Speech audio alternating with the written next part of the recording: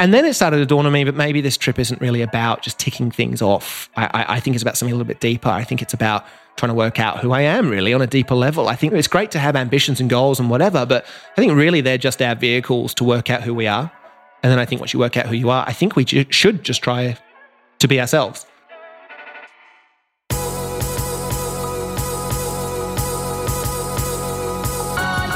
You're listening to the Almost 30 podcast, a lifestyle podcast hosted by Krista Williams and Lindsay Simsick.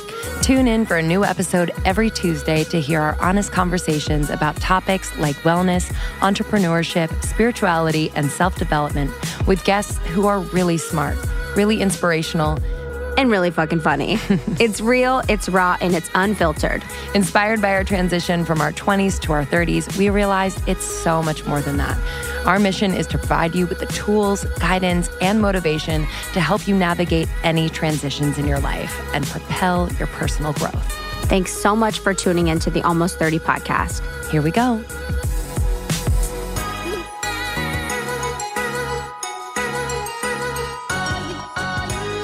Hello. That was like my jam. It was one of my like going out jams. Party in the USA. Yeah.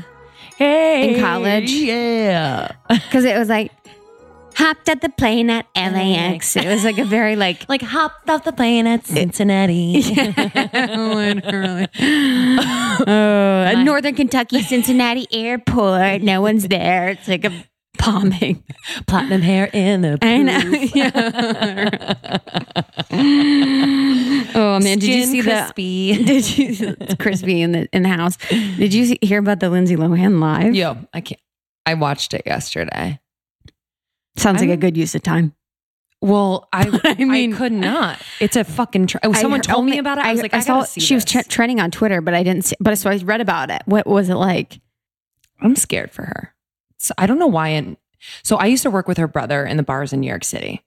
Normal as hell, so down to earth, so chill.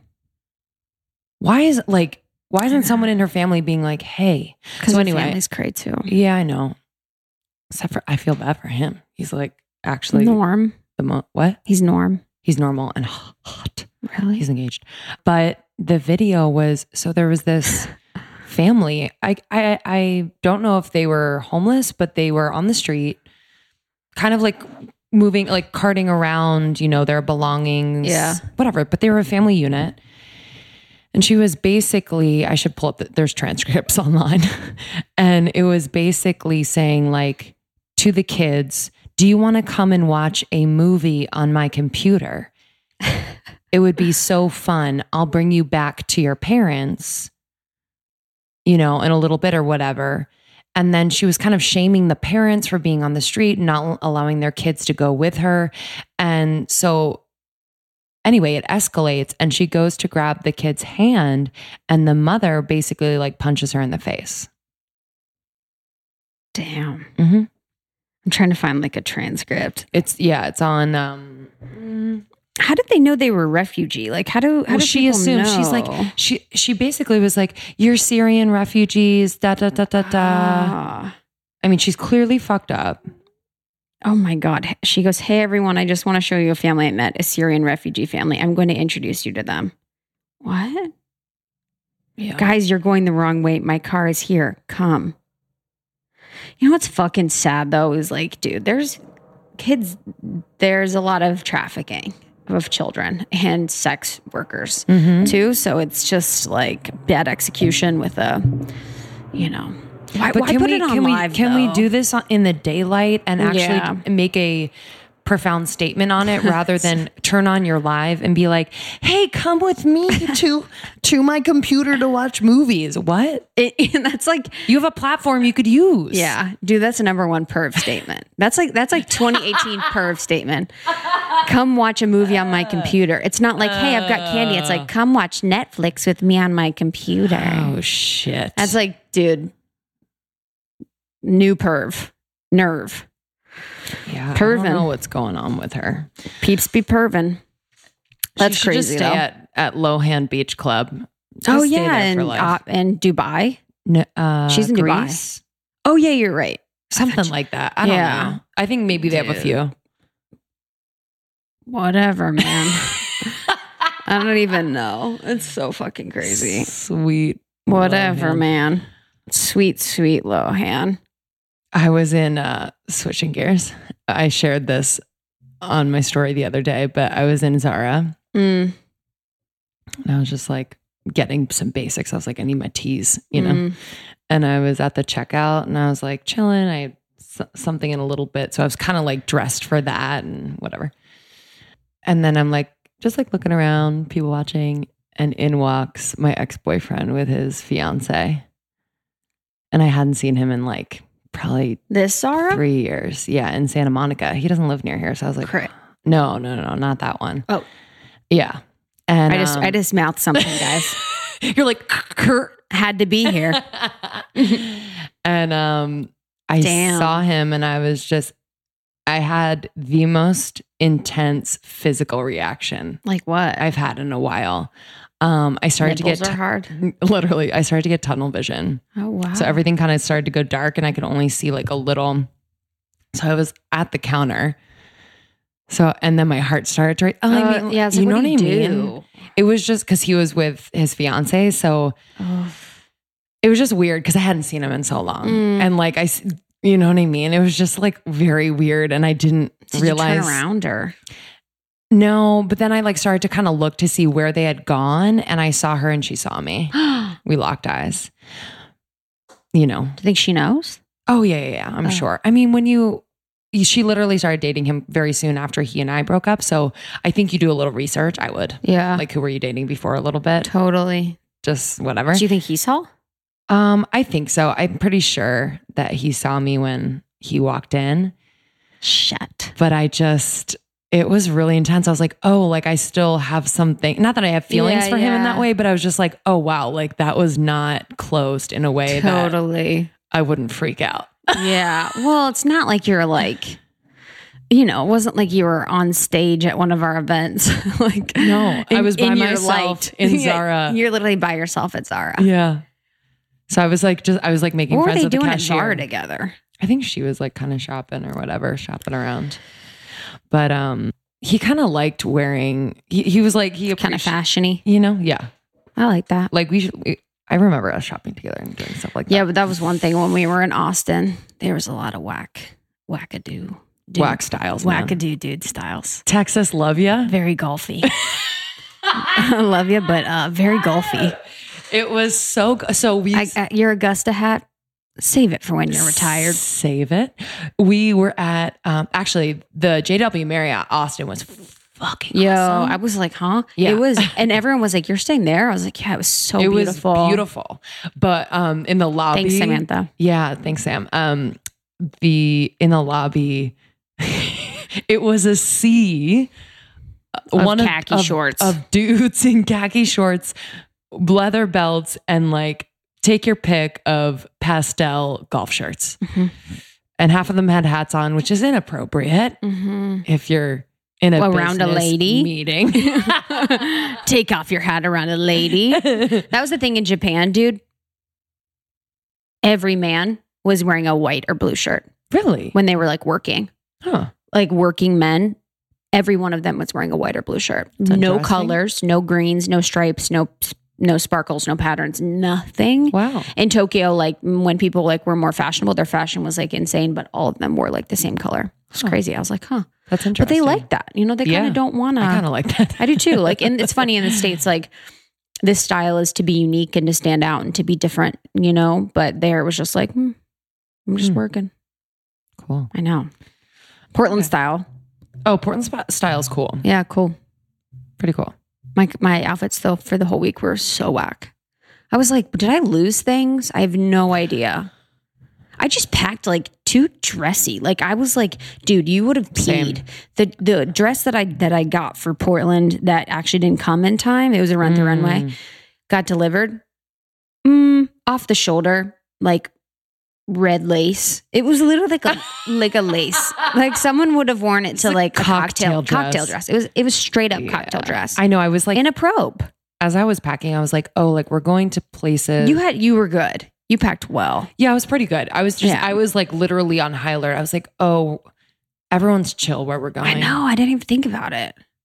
And we were telling them to show up in like yoga clothes. So I was like, Yeah, I should have thought about that. But like, whatever. It's just we need a something. stylist, so help us. Yeah, literally. We need Susie's stylist.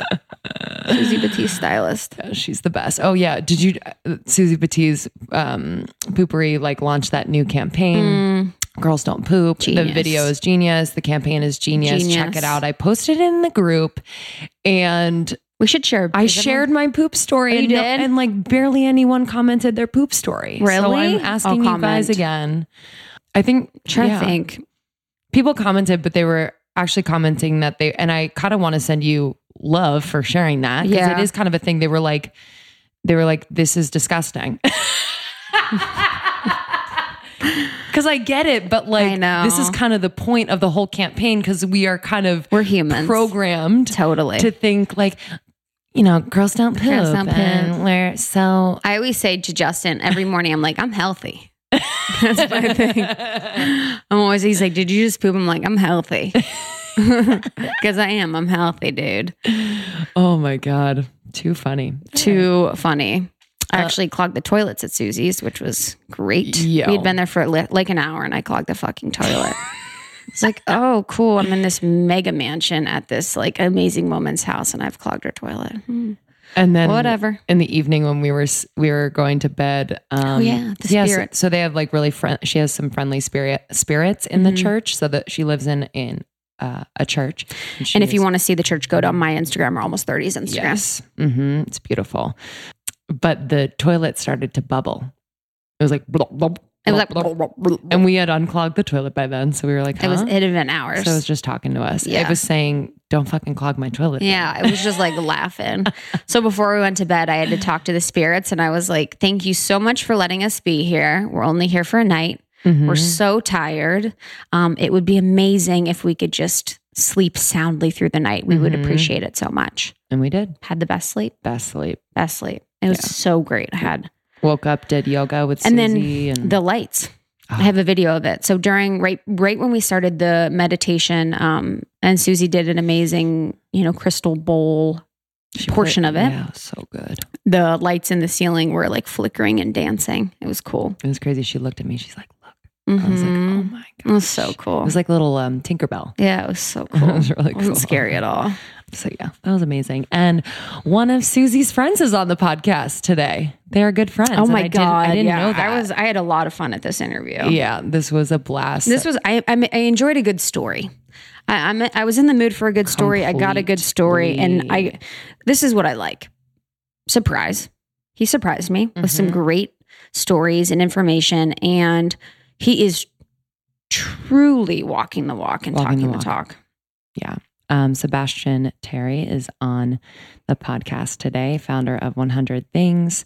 He's asking people around the world what's on their list. So he had created this bucket list of 100 things in the wake of losing a dear friend, and he was reevaluating kind of how he was living his life and if he was truly happy.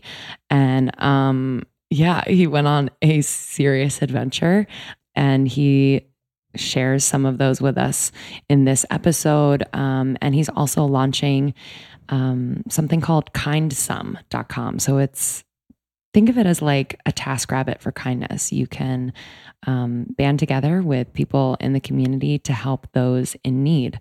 It's pretty incredible. He's so fun, so funny, so easy to talk to. And that's what I realized. We've gotten to know him a little bit over the last month, and he is across the board just a consistent human being to every single person he meets, which you don't find often. Yeah. And it's so refreshing, and it helps people to be themselves always. So we love him so much. And when and he's love so what he's doing. dedicated to changing other people's lives and doing stuff for good and for others. And, his life has kind of met him. Yes. So it's as he's dedicated himself to helping the greater good, the universe has completely met him with everything that he needs. Yeah, the synchronicities and just who has come out of the woodwork to help him, which he'll share on the podcast, has it was mind blowing. Got me thinking about too, what would I do, for my 100 things or what would it be? That'd be fun. Great Make a white list. shark diving. I'm sad that I didn't do that in South Africa. Oh, maybe you could do it in Australia. Well, that's a good point. I don't probably know. should, because you can do it in like you get in a cage or whatever. But yeah, I've always wanted to do that because I've always have dreams of sharks and stuff. So I kind of want to like do that. That'd be cool. Justin was too scared. Come on, Justin. And like, how cool would it be if you did die that way? How fucking cool. Sick. I'm like, sorry, the podcast is over. She died from a great white shark bite. I would just be like, please bite all the way. Yeah. Don't just fuck me Don't up. Just bite all the way. Just bite the whole head. Oh God. All right. We know you guys are going to love this one. This is going to be a fun and get involved. one. You can get involved. Let's share in our group. So in the secret, Almost 30 Podcast Facebook group online, let's talk about, what things would be on your sort of bucket list of sorts. And also about how we can help others too. Yeah. So we'll be in there talking and really excited. Yeah. All right, guys. We'll see you on the other side. Enjoy this episode. Love you. See you on the flip. Love you. Wait, so you just spoke to like some high schoolers and middle schoolers? Yeah. Yeah. How, like, what are they like these days? Well, they'd never met an Australian. I was in the middle of... Yeah. Tell the story. What? Please tell the What story. schools? Well, it was in Vermont. Okay. Which I clearly have no idea where it is. So but I thought I was somewhere like on the East Coast. And then I got into this town called Richford and there was a sign saying 2 miles to Canada. And I was like, where am I? So I drove to the border and there was like some Canadian flags and a little guy up there in uniform. And I was like, is that Canada? And he's like, yeah. In brackets, you idiot. Yes. And then, he, I don't know, but I spoke at this school and it was like a beautiful little town, really pretty, nice little bridge, welcome to Richford sign. Cool. But then the more I looked at it, like there was like heaps of boxes stacked up in houses and like boards across shop windows and people like walking around really slowly with no agenda. Why? I don't know what happened there, but I guess it's just no business going on. There's no growth. A lot of the kids who I spoke to, apparently their parents are in jail and Really? yeah, so it was pretty gnarly. And then I spoke to them and it was great. Like it was really fun and they were like, they're silent the whole time, just like fully engaged, on this guy with a funny accent. And then the Q&A was the best. I was just saying that, usually it's like questions about how do I start my list or what's a tip you have for getting over this obstacle? And they were like, can you do a cartwheel? and Did you? I can't do cartwheels, so no. I am learning how to do a headstand though. So that's I am too. I feel like it hurts though. I'm too big of a risk for not much of a reward. What, a headstand? Yeah. What's the risk? You could break your neck. Oh yeah, that's risky. But your arms are supposed to be supporting. Yeah, but you could still fuck it up and break your neck. Maybe. Is this Who part of wants the to do thing? the By the way? headstand? Yeah, we're on. Yeah. Oh, great. Your ego or you? You know what I mean? Who wants it? Your body or your ego? Well, I just felt really good when I was inverted. Yeah, it does feel good. Which I've since learned is actually good. So that checks out. And I just like that feeling. So I keep trying to do it. But I reckon my ratio of like attempts to success, maybe I do a headstand 1 in every 10. Yeah. And the rest I'm just rolling around. What else did they ask you? Oh, other questions. Things like what's the main difference between Australia and America? And I said koalas. Oh my God, good one. Yeah, it was a good one. One was, do I have a girlfriend? Another was, am I married? I got a proposal, which was really nice. What'd she say? She said she. she's on my list was to marry a stranger in Las Vegas, and I did that a while ago. And this kid, I guess, liked the story, and she's like, "Would you consider marrying someone again?" And I said, "Yeah, absolutely." And she said, "Would you marry me?" And then everyone started laughing, and then I had to, as gently as I could, sort of say no. But thank you. Bearing in mind she was 14 as well, by the way. So, yeah. Was she serious? Illegal. I don't know if she'd fully thought it through, but she's dodged a bullet, I would suggest. What if you're like, okay. Yeah. Well, I'd be living in Richford. Your dad. Yeah. I wouldn't be here. Man. Wait, did you have to get a divorce then? Yeah, kind of. Are you divorced or are you married? Yeah. Yeah. No, we did. It was an annulment. There was like a little bit of bribe. I had to bribe a priest to do a few things, or not things like that, like just to lose some paperwork. And that's done. I'm single. I'm I'm so single sorry. and unmarried. So sorry to hear about that. Thank you. I know you. But it was epic. I got to speak in this, like, because in Australia, like, you watch, a lot of our TV comes from America, so you see these like high school, junior highs with like, this school they were the Richford Rockets, and there's like a big rocket emblazoned across this basketball court, and there's all like the flags up in the corners with people's names and highest point scorers of 1987, and yeah, it was great. I mean, that's why one of the allures of speaking over here in America is like I get to see all that. The flags. I love flags. See, like Richmond's 1987 highest scorer of the JV team. Yeah. So it was really, really fun. I actually had two talks that day. I spoke at another place called Craftsbury, and I met this lady in the bed and breakfast that I stayed at who lived there her whole life, 37 years. And then she said, oh, well, actually, no, that's a lie. I did move 3 miles up the road when I was 16 for 6 months. And like real localized, awesome people, like salt of the earth, genuine individuals. And I just love that. You don't see that all the time. Yeah. So, okay, let's go back. We always do this. We jump in, but can you introduce yourself to our audience for those of them who don't know you, who you are, what you do, what is this list, and all the things? Okay. Hi, everyone. I was waiting. I was like, what is this going to be? Is that how people do it normally? Hello. Yeah. Well, I'm Sebastian. Wait, can you do your didgeridoo? We should play the didgeridoo. Yeah, okay. Here, let me just pick this one up. Didgeridoo, It was making sounds funny. Before I was like, that sounds like your native land. Yeah, that's what I do sometimes. Yeah. Yeah, I just make sounds by myself. Yeah. So I'm Sebastian. I'm a sound maker. With an S. With an S, yeah, unlike your previous boyfriend. And my last name's Terry. So that's Sebastian Terry. And then I did this thing called, this is the worst introduction. It's the best. Okay, good. 100 things is what I do. Basically, I mean, in a nutshell, finished high school, didn't know what to do when I got a degree. What is that? It's like a gong. That's enough. Yeah, you're done. I'm sorry. This is going to be a long one, guys. Okay, so let's focus. Let's regroup. Okay, 100 things. I'm regrouping. I forgot what the question was. Introduce myself. Okay, sure. Who are you? It's a good question. I ask myself a lot, but I have this list of 100 things that I'm trying to do to be happier in life, essentially, and experience the world. And I started about 9 years ago. There's a few things that led to that. I lost a close friend of mine at 24. I started a business that really just got me sort of down in the dumps after a few years. I just realized I didn't care for money. And then I guess I also had this university degree that I was told I should get, and then I got it, and I just felt really underwhelmed. And I kind of a combination of all those things, just realized I was unhappy. So I created a list of 100 things, and I dropped everything in my life to pursue it. And 9 years on now, it's kind of developed into this thing which really isn't just about me and a list, because it's quite exciting. Some of the things on the list are kind of cool, but it's grown into this big community which is around the world, and I kind of help people now in a sense. I get emails, whatever, messages from people saying, can you help me achieve this particular goal? And if I can, I do. But the beauty of it is that I don't do it by myself. I kind of share that story with people, with my community, and complete strangers around the world will engage in these acts of kindness. And so that's what I'm focused on, kind of scaling, spreading kindness.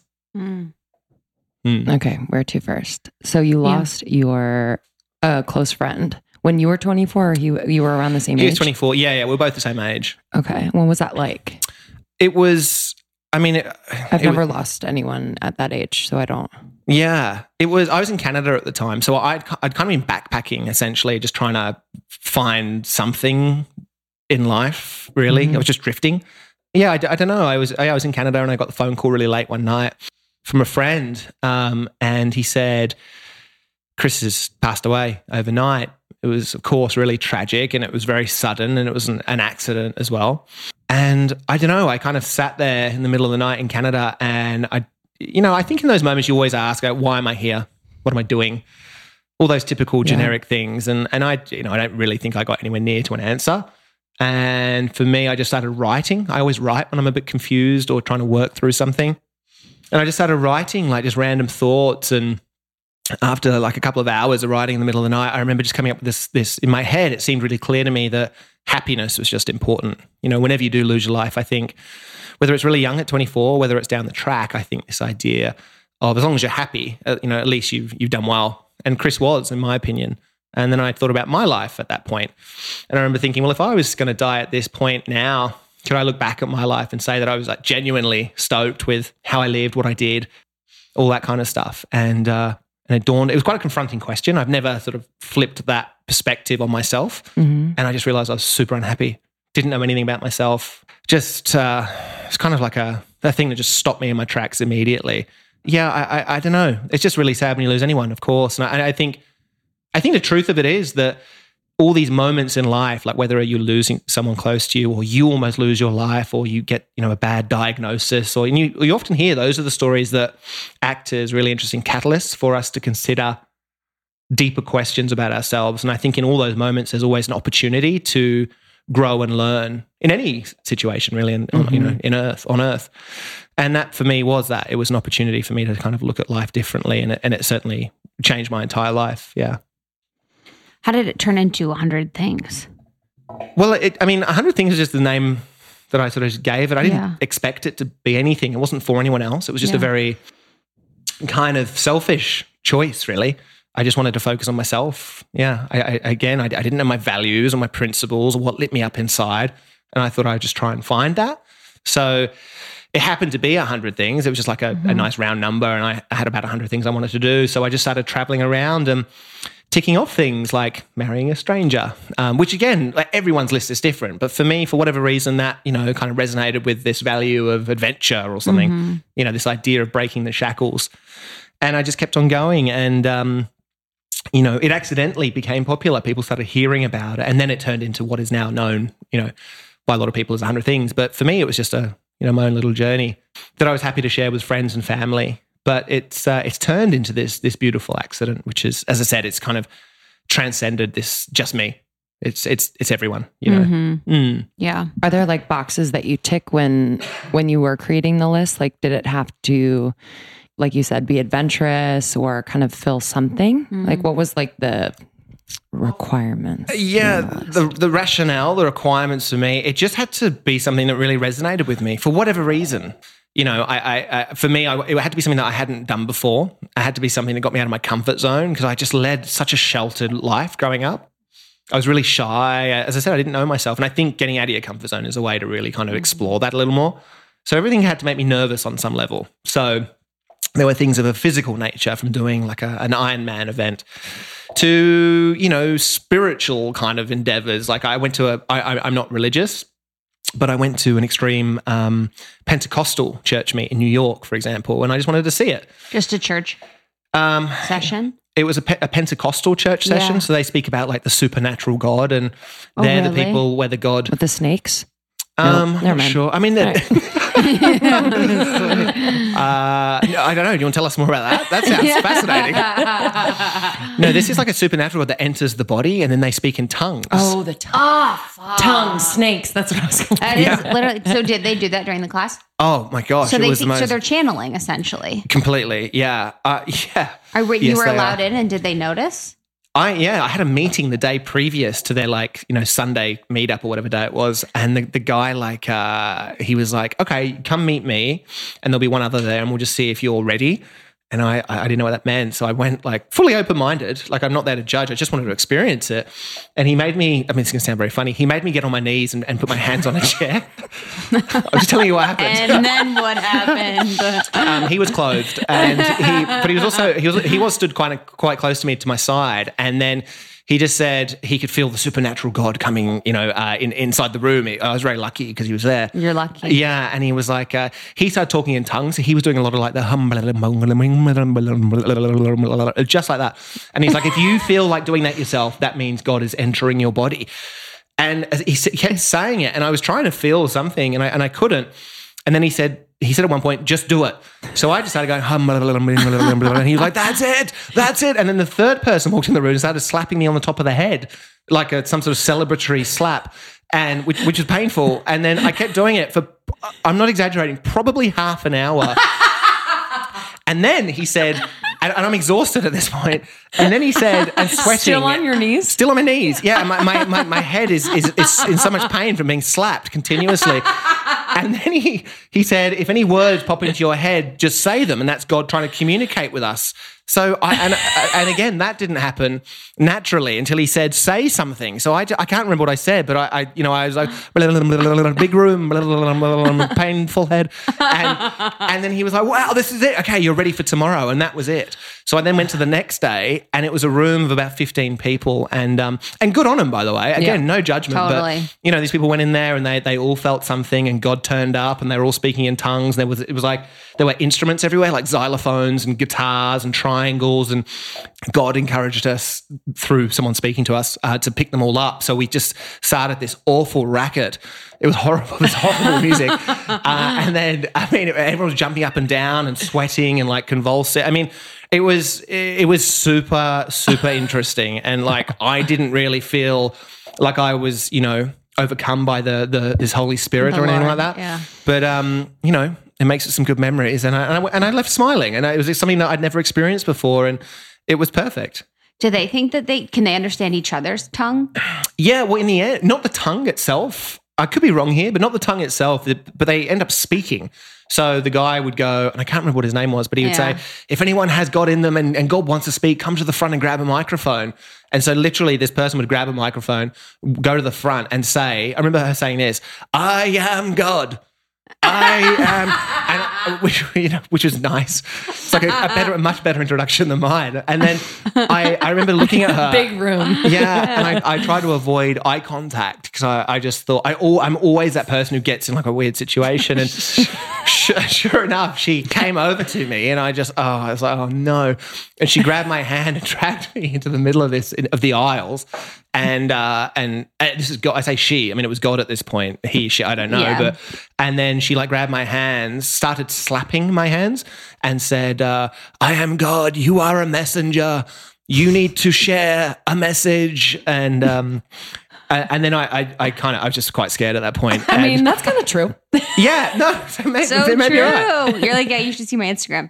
Yeah. So anyway, that was that. It was fascinating. Wow. That's incredible. And it was something. I think everyone should believe in something. I think having faith is crucial. In whatever it is that's your choice. And for those people, it was that. And hats off to them. Wow. You also lived on the streets for a week? Oh yeah, I lived on the streets. Wow.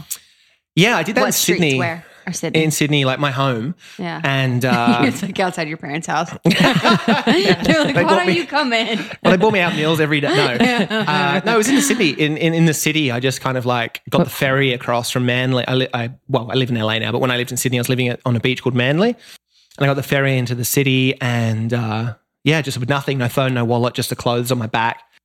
And just kind of lived for a week. And it was really interesting to see my city from a completely different perspective, and then learn about, the plight of this kind of like marginalized community. Because you all have like thoughts about it, right? Homeless, why don't they just get a job? Why don't they just do so? And it's not actually that easy. There's a lot of mental illness. That's kind of like the biggest cause of why people are on the streets, but also kind of like alienation and no community or personal network. They say, someone told me that I think anyone is like 3 decisions or events away from being homeless, 3 bad turns and anyone could be homeless. Mm-hmm. So it was again fascinating. Like I did all the things. I went to the soup kitchens and slept on, the actual streets and met some incredible people. Like, even out there, like there's a lot of mental illness, a lot of aggression. People can't really look after themselves that well, but there's also a huge sense of community. Yeah, it's, some bits are pretty risky and dicey, but other parts you can really feel like, warmth. Like I was sleeping in a park one night, and even though it was quite segregated, like in one corner there were a certain type of people, in the other there was another type of people, and so on. Within those communities, there was, friendliness, laughter, music, all that kind of stuff. So it was, that was super interesting. It was a great week. Do you ever feel danger? Do you ever feel in danger? One time I was sleeping in, I found this thing called a street swag. So, which is like if you just picture like a sleeping bag that has, it's pinned up at one end where your head is so it doesn't fall on your face. Oh, yeah. Yeah, it's like a swag's like an Australian kind of thing that you would use in the bush. But they have a street swag. So these awesome people, it's a charity. I can't remember what they're called. Cool. But I've seen those. Yeah. Yeah. And they give them out to the homeless. And I got one. Anyway, I was sleeping in one of these things, and it was like 2 a.m, broken sleep. It's, it's hard. And then someone unzipped my thing and then stuck his face and he was like, Chris, Chris. And I was like, I'm not Chris.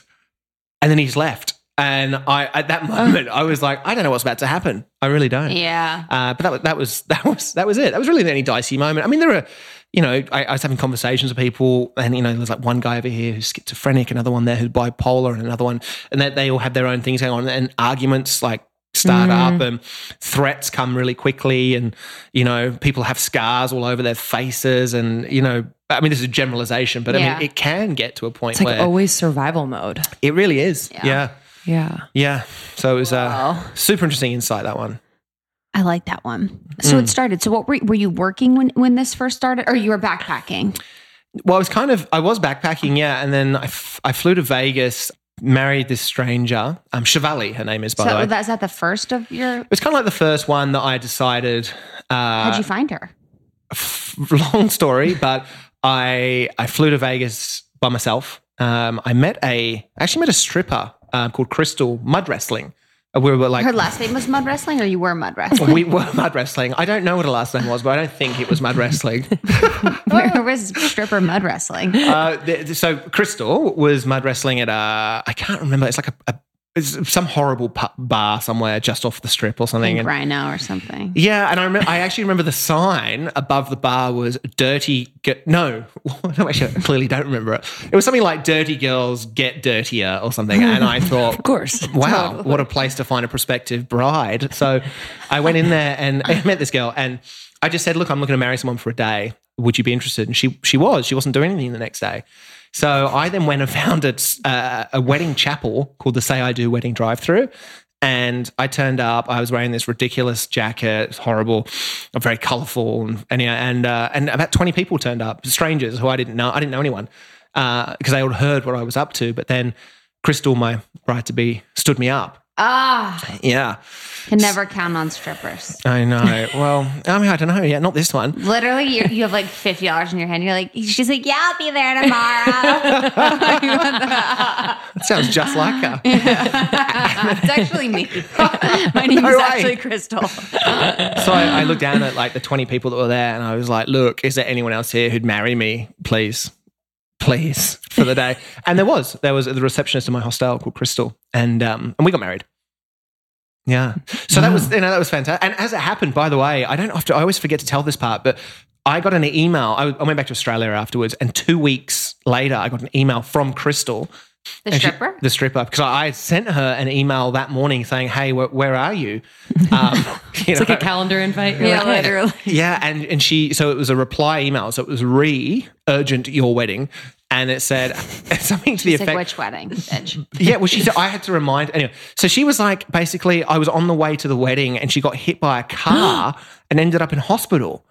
And the email said she still wanted to get married. Oh, no. How much money could you wire her? Honey. Oh, wow. Anyway, but it worked out. That's crazy. You can't be trusting. You can't be trusting strippers. They're trifling. Yeah. I don't know what you just said, kidding. But I don't know what trifling means. I'm just kidding. You can trust everyone. Well, here's the thing. Here's like, on a serious note, what I have found with this journey is like, I trust is so important, and I generally have a huge trust, and I find that intrinsically, more so than not, people are good. And I love that. And that's the reason why this works. Not because I'm special, but we're all special, right? And I just think innately we want to connect. And yeah, I don't know. Some people wait for other people to show their cards before they then show theirs. But ultimately, we all want to. It's just one layer deeper on some people than others. So you had a job at one point, and it was like kind of... You mentioned it briefly, but I want to go back. Yeah, I went back. So I married this stranger, got back to Australia and thought, wow, okay, I've created this list. This is awesome. But then I kind of forgot about it. I got caught up in the whole rigmarole of what you should do. So I started a company with a friend. It was like an inflatable movie screen business. So we inflated these big giant air mattresses essentially and showed movies to communities. I did it for 2 years and forgot about my list. And of course, though, after about 2 years, I just got really, really down in the dumps, and I didn't enjoy the business. I even if it made $1 billion, I wouldn't have been happy, and I was just kind of spiraling. Really, I didn't realize it. And then I went out for dinner one night with a mate. He invited me out because I had no money, and he paid for dinner. And then halfway through, before he paid for dinner, I was kind of looking around this beautiful restaurant, and everyone was like drinking, fine wine, and it was all silver service and stuff. And there was a whole group of us there. And I was just like, I don't know what I'm doing here. In fact, I do. I'm only here because it's free food. And I just didn't like that about myself. So I excused myself and I was like, Dave, who's still one of my best mates. I said, Dave, I've got to go. So I left and then I got into a taxi and I was like, oh, I don't have any money. So I ran back in. I was like, can I please borrow $50 to get home? He gave me $50. I got in the cab and then we were driving and then we happened to be halfway across the Sydney Harbour Bridge and I just broke down crying. I couldn't stop crying in the back of this cab. And I was like, what's happening? I just didn't know. And I got home that night and I can't remember if I slept well or not, but for a fact, I'll say I didn't. And anyway, the next morning I woke up and I basically opened up this drawer next to my work desk in my room where I was working all the time. And it was my list. And I remember just thinking, wow, imagine if I put this much energy that I've put into the business, because I give everything, everything. Imagine if I just put all that energy into my list, what would happen? And I was like, well, I would be so happy. I would achieve as much as I wanted and I'd be having fun. And I don't know, it was just just like that. Just like that. I just decided to do it. So I ran down to the local news agency, got a big world map to put on my wall. And then I put 100 tags on there according to my list. And then I called up Dave and I said, as soon as we pay this business off, I'm going to go and do this list.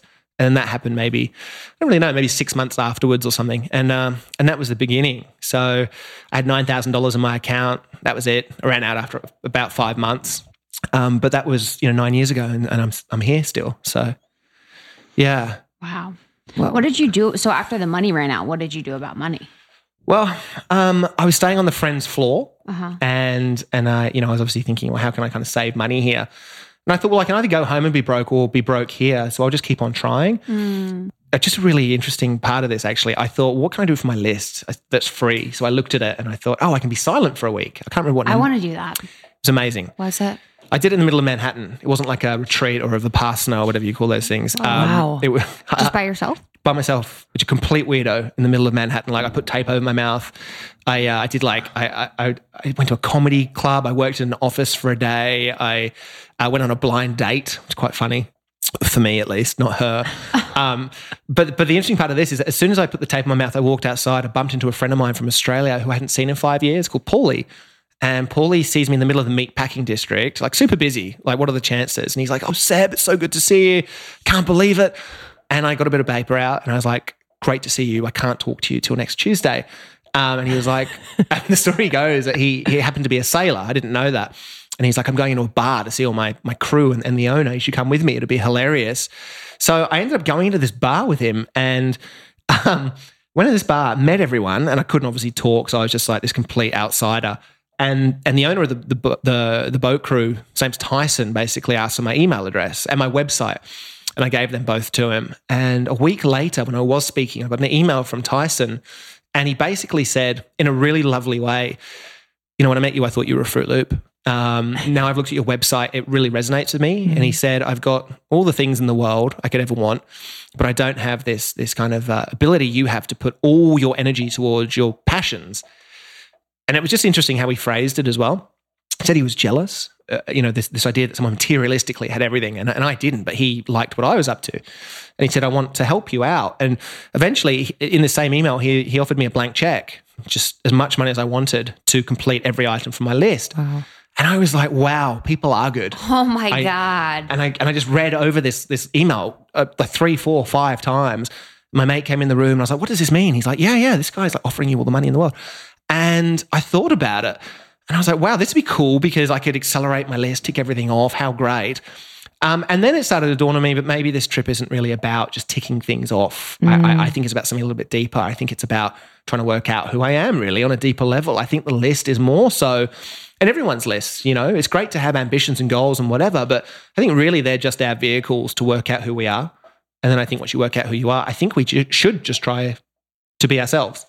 And I think that's it for me. And I kind of realized at that point, or at least started to realize that was about. So I turned down his offer and I felt brilliant about it. And I continued to use my credit card, just maxed that thing out, ended up in Geneva through a series of events, working in a bar, trying to learn French, which is on my list. And wasn't making any money, but I was still experiencing life and ticking things on my list. And then I got offered a book deal.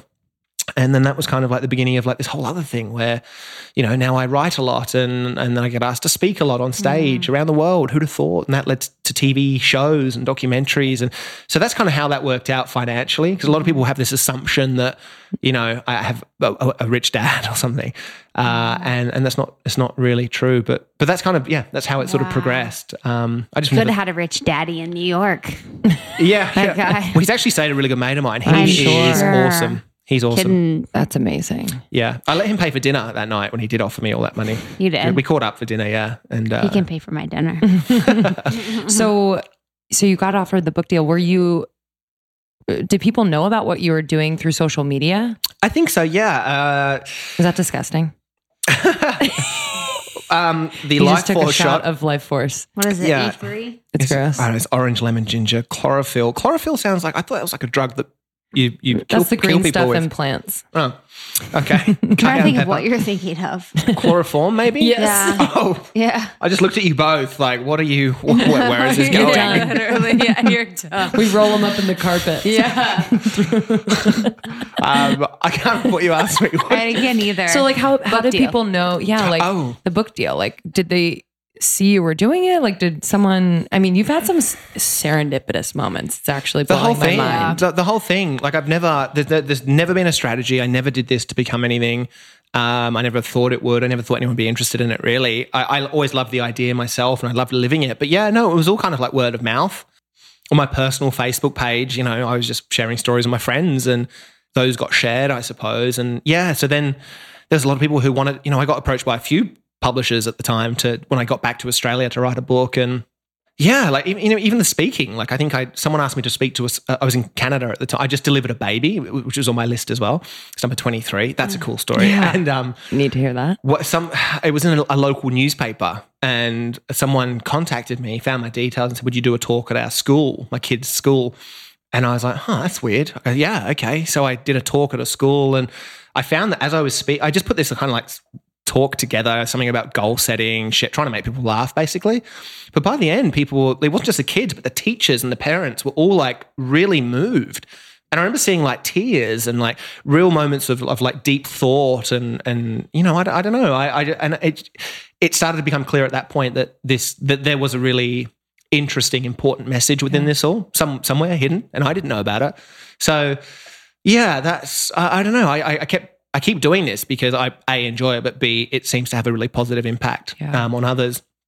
And from that, it comes a lot of serendipitous stuff. So, I've got like a feature on ESPN at the moment. It's been seen like 20 million times. So good. And I often, people are like, well, how did you do that? How did you get that? How did you get a book deal? How come you have a TV show? My honest answer is I don't know. I don't know quite like the literal mechanics of it, but what I can tell you is if you find something that you're passionate about and you apply yourself and you become entirely accountable for what you're doing and you're passionate, et cetera, things happen. The right things will happen.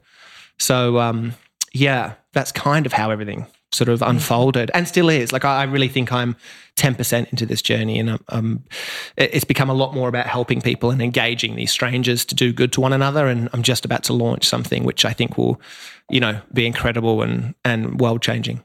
Yeah, I want to talk about that. So there was one thing on your list, right? 20. Oh yeah, 26 was help a stranger. Mm-hmm. My whole the analogy that I sort of live by, when you're on a plane and they say oxygen mask will fall from the ceiling, put yours on first before helping others. If you think about that, because everyone's heard it, but no one really listens, and neither had I. But it sort of implies being selfish, like put yours on first, help yourself first, and then when you're okay, help others. And I think that's what my list was. I was like looking after myself, really, trying to figure out myself, and then by doing so, I didn't know at the time, but I was sort of more ready to help others. And I got this very timely email from a guy who saw me on TV in Australia, where I'm a huge deal. No. I did this thing on TV back home, and this guy Mark basically shared with me his story that I think he was 32 years old, went backpacking to Greece, got bitten by a tick, and contracted Lyme's disease. And so this Lyme's disease isn't well acknowledged in Australia, but within a very short amount of time, he became quadriplegic and can't move a muscle in his body, can't speak, has a slur. it goes on and on. He needs a 24-hour care team, a ventilator to stay alive at night. It's horrendous. And he said that he created a list of 150 things and he wanted me to shave his head. So I flew to Melbourne to shave this stranger's head. And it was really interesting because I got to learn about Mark and his story. And I remember shaving his head and like just seeing in his eyes how much it meant to him, ticking something from his list. And I felt great. It was the first time I ever helped anyone else out. And then at the end of it, I said, is there anything else I can do for you? I can do a lot more than this. And he said, via his translator, the translator said, Mark wants to do a half marathon. He's always wanted to do a half marathon. And I was like, wow, that's so cool. Well done. And then I was like, well, how can I help you? And he looked at me and paused. And then it was the first thing I ever understood him say. And he said, push me. And that was it. That was it. I just like a switch. I was just like, I'm in. I can't think of anything else I want to do more than this. So I signed us up for the Melbourne Half Marathon. And a few months later, I went back home. I started training for a little bit. And a few months later, I went down with a few other people who wanted to help as well. And we pushed Mark and around this half marathon course. And it was the best thing I'd ever done in my life. It was super emotional. It was incredibly rewarding for everyone. I got to see the smile on Mark's face, who, by the way, almost died during the race. It was so intense. Oh my God. Yeah, it was, but it was something that it really did. It changed the trajectory of my life. And after that, I just knew I wanted to help more people. And so I've been doing a lot of things like that. Not necessarily for people who are disabled, people who are able-bodied too. I get emails from people who have no money, and I get emails from people who have lots of money, but they all need help. People who live in the middle of nowhere, people who live in the middle of massive cities like LA. I found that, I guess what's happened retrospectively is I've stopped my list. And I'm on 72, and I might not tick another thing off, but I am committed to helping as many other people as I can. So that was then turned into this reality show called 100 Things, and I was giving a talk on stage in LA, and Defy Media, this production company, were there, and they said, look, we'd like to make a show about you. What can it be about? And I was like, I think it'd be really good if we could help as many people as possible. So the show was 26 episodes. Each episode I helped someone, and it was really cool. So that was done, but the issue was for every one person we would help, there'd be so many more who had written in who needed help, but I had to say no to, and I hated that. And I thought, well, that's like a real issue. How do I get around this? And so I started getting emails from a whole other bunch of people saying, hey, we're seeing that you're helping people. Do you know anyone that we can help?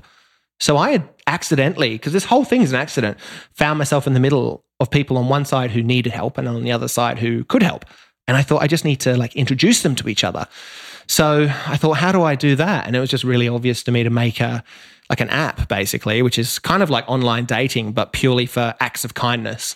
So I moved to America about 1.5 years ago, and I've just been through this incredibly interesting journey of finding the best way to do this. I could literally talk for hours about this, but I found the best way to do it, and now I have it, and I'm just about to launch it. So. Yeah. In fact, by the time people are listening to this, maybe it's launched. Yeah, I think that would probably be the case. Yeah. So it's called Kindsum, which is KINDSUM. And I guess the idea is that kindness counts, Do you like that? It's a little bit. I like it a lot, actually. It's amazing. Oh, that's awesome. I haven't told anyone that before. Really? It's incredible. Yeah. So it's kindsum.com. And it's literally just a meeting place for peer-to-peer kindness. So if for example, if you needed help, say if I needed help with something meaningful and non-financial, nothing's financial here. Like that. Because there's GoFundMe, there's all those things for money, right? This is just for simple acts. So if I wanted help with something that was really meaningful to me, I'd go there, I'd create a project, put my location, it would go onto a map. And then if you guys you were like, I just want to help someone today, you'd go there, put in your location. There'd be categories for the types of help too. So whether it's last wish or elderly or, animals. And then I'd pop up and you'd read my story. And if you'd like it, you'd just send me a message directly and we'd connect. It's as simple as that. And I have been obsessing about this for years and years and years. Only now has it come to fruition. So I'm just so excited.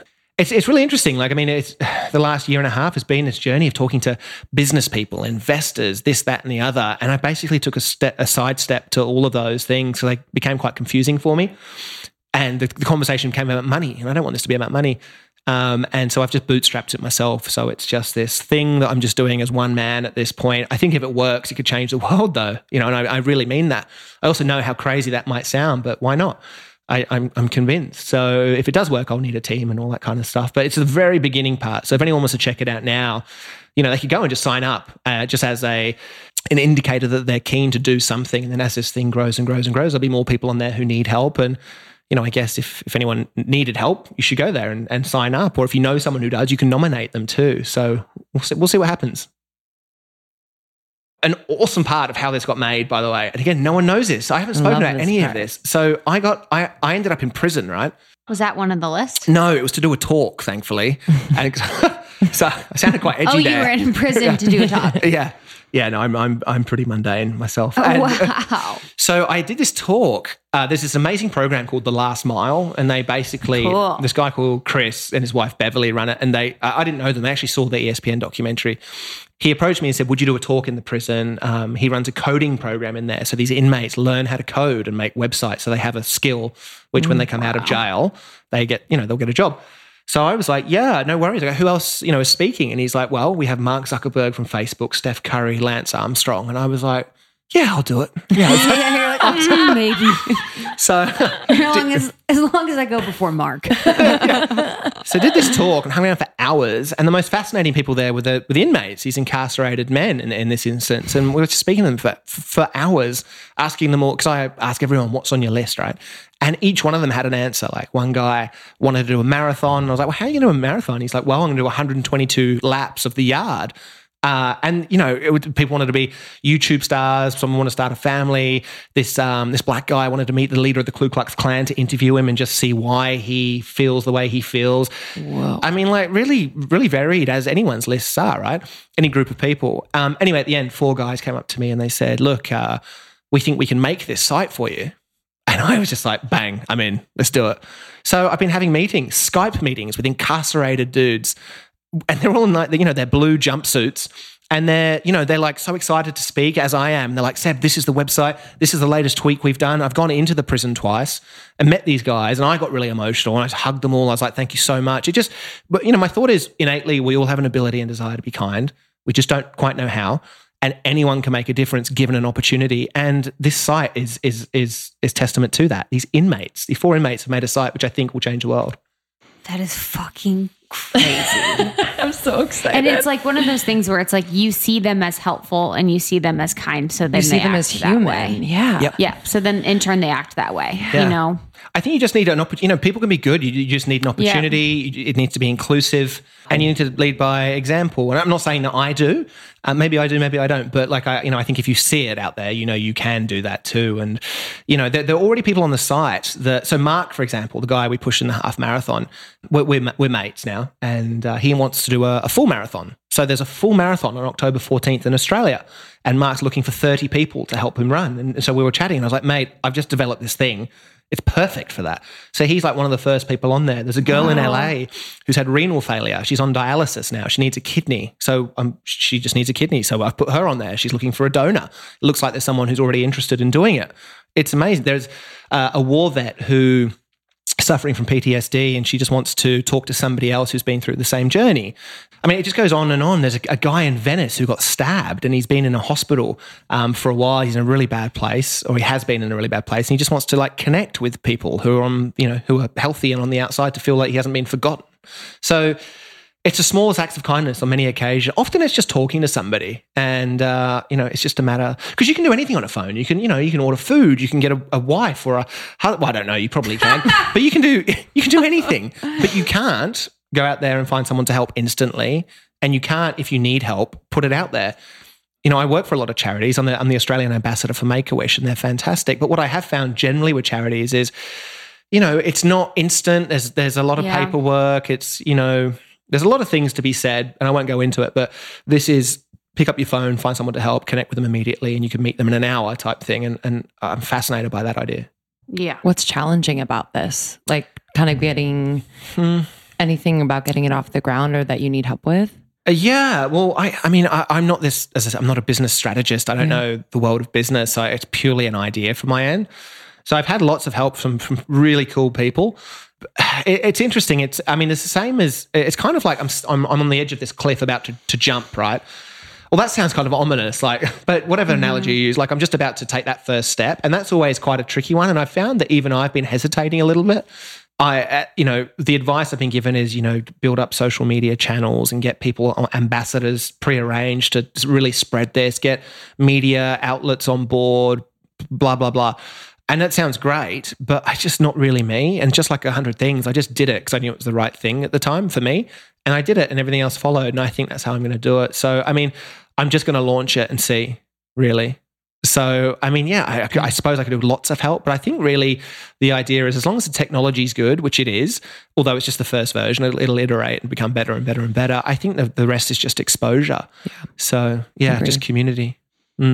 Has your intuition sharpened? Like as you've done the list, as you've developed Kindsome, like I just like in so many of these stories, you're like, I just wasn't me. I didn't feel right about it. You know what I mean? Were you always like that? I think that I don't know. I'd like to think that everyone's really intuitive, and I think it's just about whether you listen or not. Mm-hmm. And I just don't think I listened at one point. And I think now I know myself a lot better. So therefore I'm a lot happier, forgetting what I've done from a list. I'm just a better person. And I if I get a thought or a feeling, I'll generally go with it. Not to say that I'm not kind of at times hesitant about things, but I procrastinate like everyone else. But no, I listen to myself. I think I've got I got a pretty good kind of like compass on me now, I think. And not to say I largely run into only good people. Most of my experiences are brilliant and, surrounded by great people, etc. But I just sort of go with things now. I guess what would be like your last parting words for Almost 30 Nation? So some of them are in jobs, some of them love them, some of them don't. Some of them may feel lost. What would you say? Well, I can only speak to myself, or, from my experiences, but I can certainly say that this idea of thinking about yourself and being selfish, sort of quote unquote, is crucial. It's not like it's not something that should be, looked at maybe at one point. It's just really important. And for me, it started with one question, which was what's on my list. And, I can say that like with true consideration and application, because at the end of the day, we have to choose into this stuff. You can easily choose not to. You have to choose to do it. If you choose to think about it, you understand your values, you start understanding yourself better and you come up with a list. It's about pursuing it. It really is. And I think really the potential to answering that question properly for yourself and taking action is that not only will it change your life, but it could change the life of others, people you haven't even met yet. And I think that's worth doing it. So for anyone listening who's kind of thinking about their life, even if everything's going really, really well, it doesn't have to be going bad. It's just a really timely question that we should be constantly checking in with ourselves with. And, like I said, I think it leads to a better world ultimately. Imagine if everyone in the world was super passionate and purpose-driven, as we should be every single day, from the moment we wake up to the moment we go to sleep at night, and whatever it was you chose to fill your day up with in the middle, the world would be this incredible, incredible place. But it doesn't happen too often. So, that would be it. I would just ask people to consider that question. Beautiful. No, I think that's why it's important you're talking to kids. Like they're the next generation, and to kind of get them thinking about that rather than... I remember myself like in school, they're just literally from middle school on, you're preparing to get into college. Then in college, you're preparing to be in the workforce. Like there's never this freedom or space to kind of think about yourself, like your place in the world, not according to how much money you're going to make or anything like that. So I think that's critical for that generation. I think we certainly live in this kind of like the hangover of this era where it was very regimented the way we were brought up. Go to school, get enough education, further education to find a job, a number of jobs, a career, to secure money, to buy a house, a car, or whatever, and then retire. And I think at one point that maybe did make sense, but now it doesn't. It just absolutely doesn't. Yet there are still things. I think the education system's really outdated. I think it's starting to change a little. Even the way that we think about careers, like, what you guys are doing is fantastic. People can do this. You can start up a successful podcast and really influence people in amazing ways and live well yourself, And so we just need to be encouraged to do that stuff. And I think it's almost disruptive thinking, but is it really? I don't know. I think you can do anything you want. Essentially, I think you can just choose to do whatever it is you want. You just need to give yourself time to think about it. That's what I think is important. Love that. You're the best. How can people connect with you? You can, if you see me, just come say hello. My 100 Things website is 100things.com.au for Australia, AU. Kindsome is, I can't believe I'm promoting it. It's the first time I've ever promoted it. So it's Kindsome, KINDSUM.com. I don't know, on Instagram, I'm Seb, SEB, 100 Things. Facebook, Sebastian Terry, or 100 Things. I mean, I don't know. If you want to find me, I'm sure you can. Yeah. Yeah. So excited. They're coming for you. Yeah, I'm so excited about Kindsome. Yeah. I'd like to do like a Kindsome challenge Yeah. within our community. I It'd be love cool. that. Because we have so many different chapters. You know, it'd be kind of cool to have each of the almost 30 chapters maybe take on a few projects a month or something like that and do like a challenge would be cool. Yeah, totally. Would love that. Thanks for being here. Yeah, this was awesome. Thanks for having me. I didn't know the interview had started for like the first 10 minutes. That's usually how we roll. Yeah. He like pooped his pants, took a shot. Yeah. Lots of things happening over there. All right. You're the best. We'll see you next time. Bye, guys. Sebastian Terry. Rise of Blades. Rise of Lights. Did he speak? I think maybe off the podcast, he like spoken in an American accent. And it was hilarious. It always cracks me up when they do that. Mm-hmm. What did I say? I was talking about Cairns. I'm going to Cairns. Oh, yeah. It's like spelled CAIRNS. It's where like it's really easy to access the Great Barrier Reef, and I'm going in a few weeks, or maybe I'm there now. I'm not sure. But it's like spelled Cairns. So I called it Cairns. He's like, it's Cairns. It's Cairns. but I did Melbourne, right? I was I'm going to Melbourne. Like, good job. Good job. Okay, I want to read the review of the week, please. Mm-hmm. This is Flum, Flute Set. FLOOTSETTE. Longtime listener, first time reviewer. I've been listening since the very beginning of Almost 30, the infamous closet floor recordings, and it has been a true pleasure to watch Krista and Lindsay find their voices and their wings as this community has grown. Their ability to be truly and authentically themselves gives others a safe space to do the same, as evidenced by the uniquely strong and supportive community that has built up around them. They keep it fun and light while delivering quality content, but aren't shy about getting deep when it's needed. I admire their willingness to bring tough conversations to the forefront.